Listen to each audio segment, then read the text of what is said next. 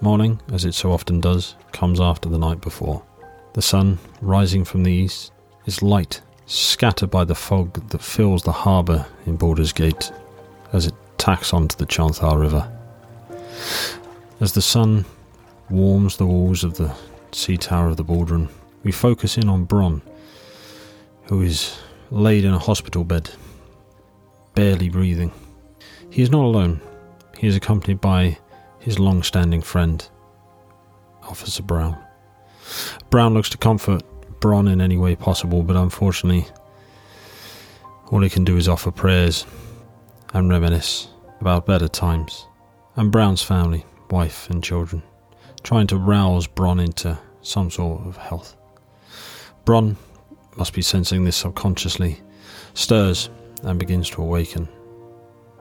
Outside of the sea tower of the Baldron, the Flaming Fist headquarters here in the harbour, our group approached the doors and, with pleas and requests, are allowed entry into the headquarters of the Flaming Fist, and it is here that they are asked their business, and when challenged they say that they are here to see Bronn Brickborn, who had been stabbed the night before, and they had brought him to the sea tower.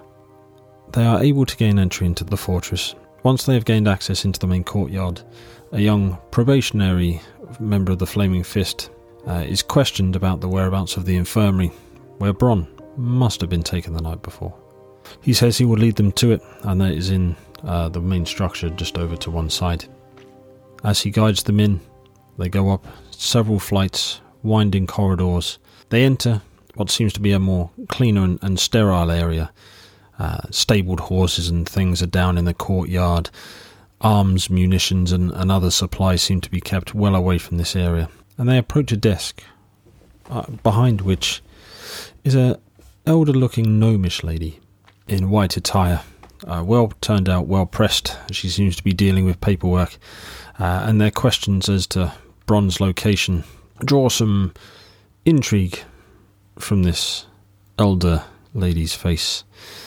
She identifies herself as the matron of the ward and calls across one of her nurses, who then quietly and respectfully lead the party through to where Bronn is staying and recuperating.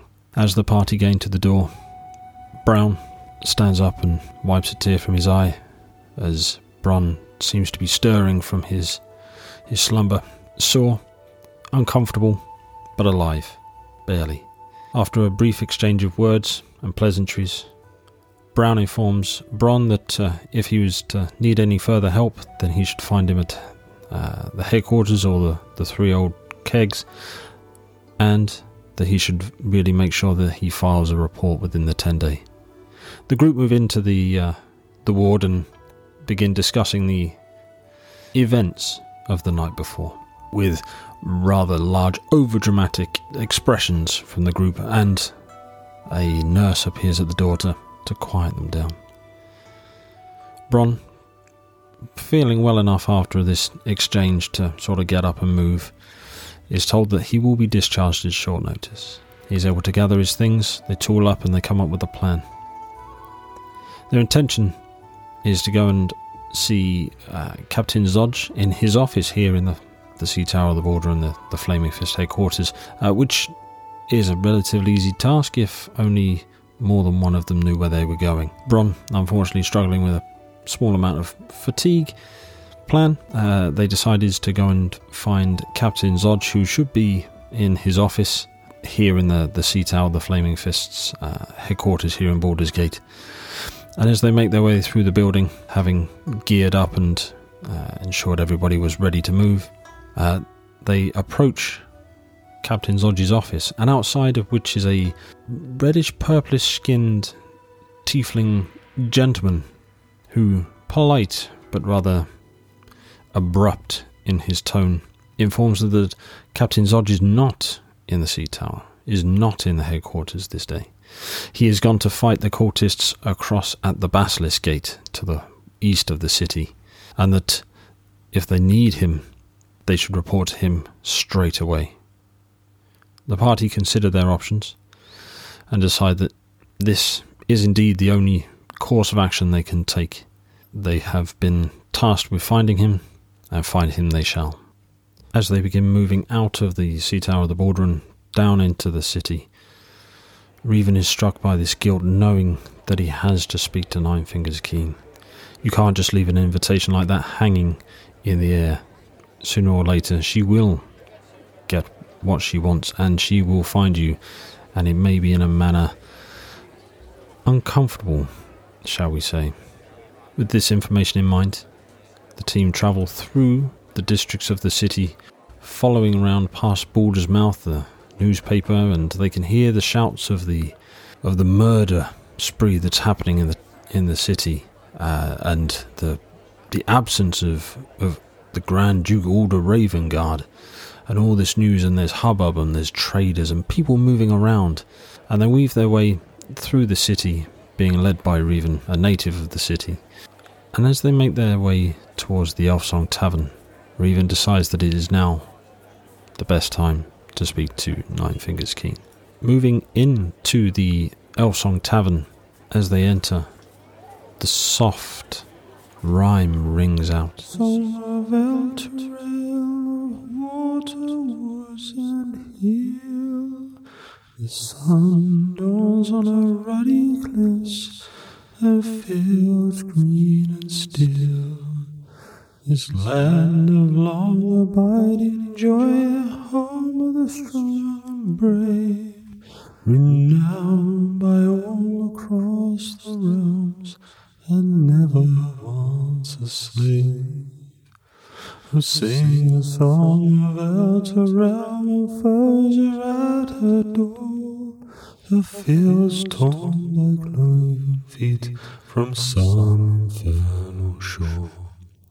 Arise, the mighty hell riders, take up your swift-keen swords, and charge into the hellish fray, and scatter devil hordes. Oh, sing a song of Elturel, and when the night does fall, sleep safe beneath companions' light, until the dawn does glow. We're bound by mortal covenant that wholly ends with death, and so we'll sing of Elturel until our final breath.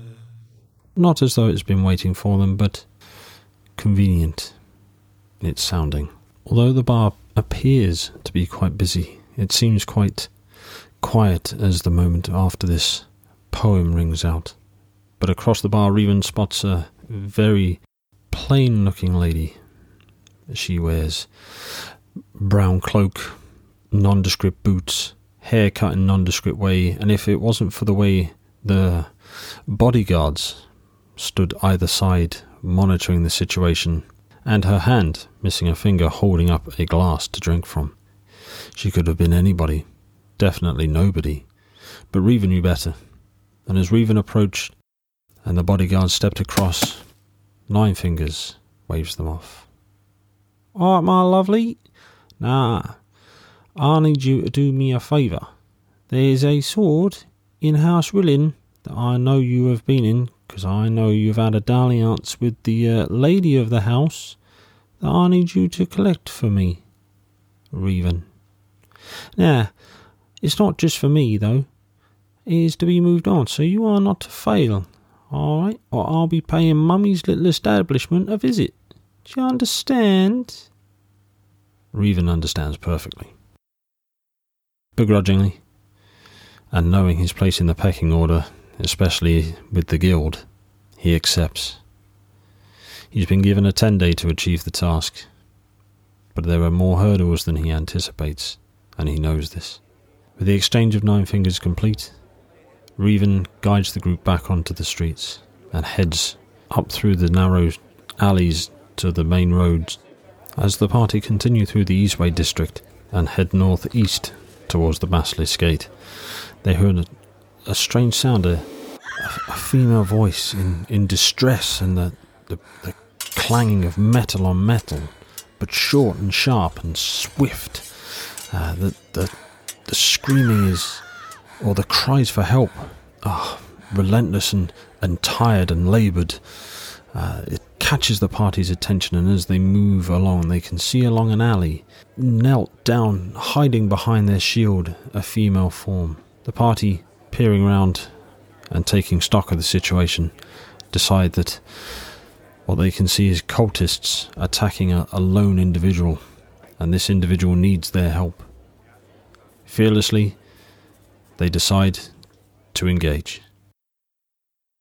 Thank you for listening. If you'd like to learn more about the show, then go to www.snydersreturn.squarespace.com. Alternatively, you can find us over on Twitter @ReturnSnyder. We have a Linktree link in the description of this episode.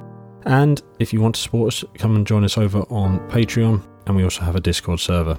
Please leave us a review, because we'd love to learn how to improve the channel and provide better content out for those who are listening. Until we speak again, thank you.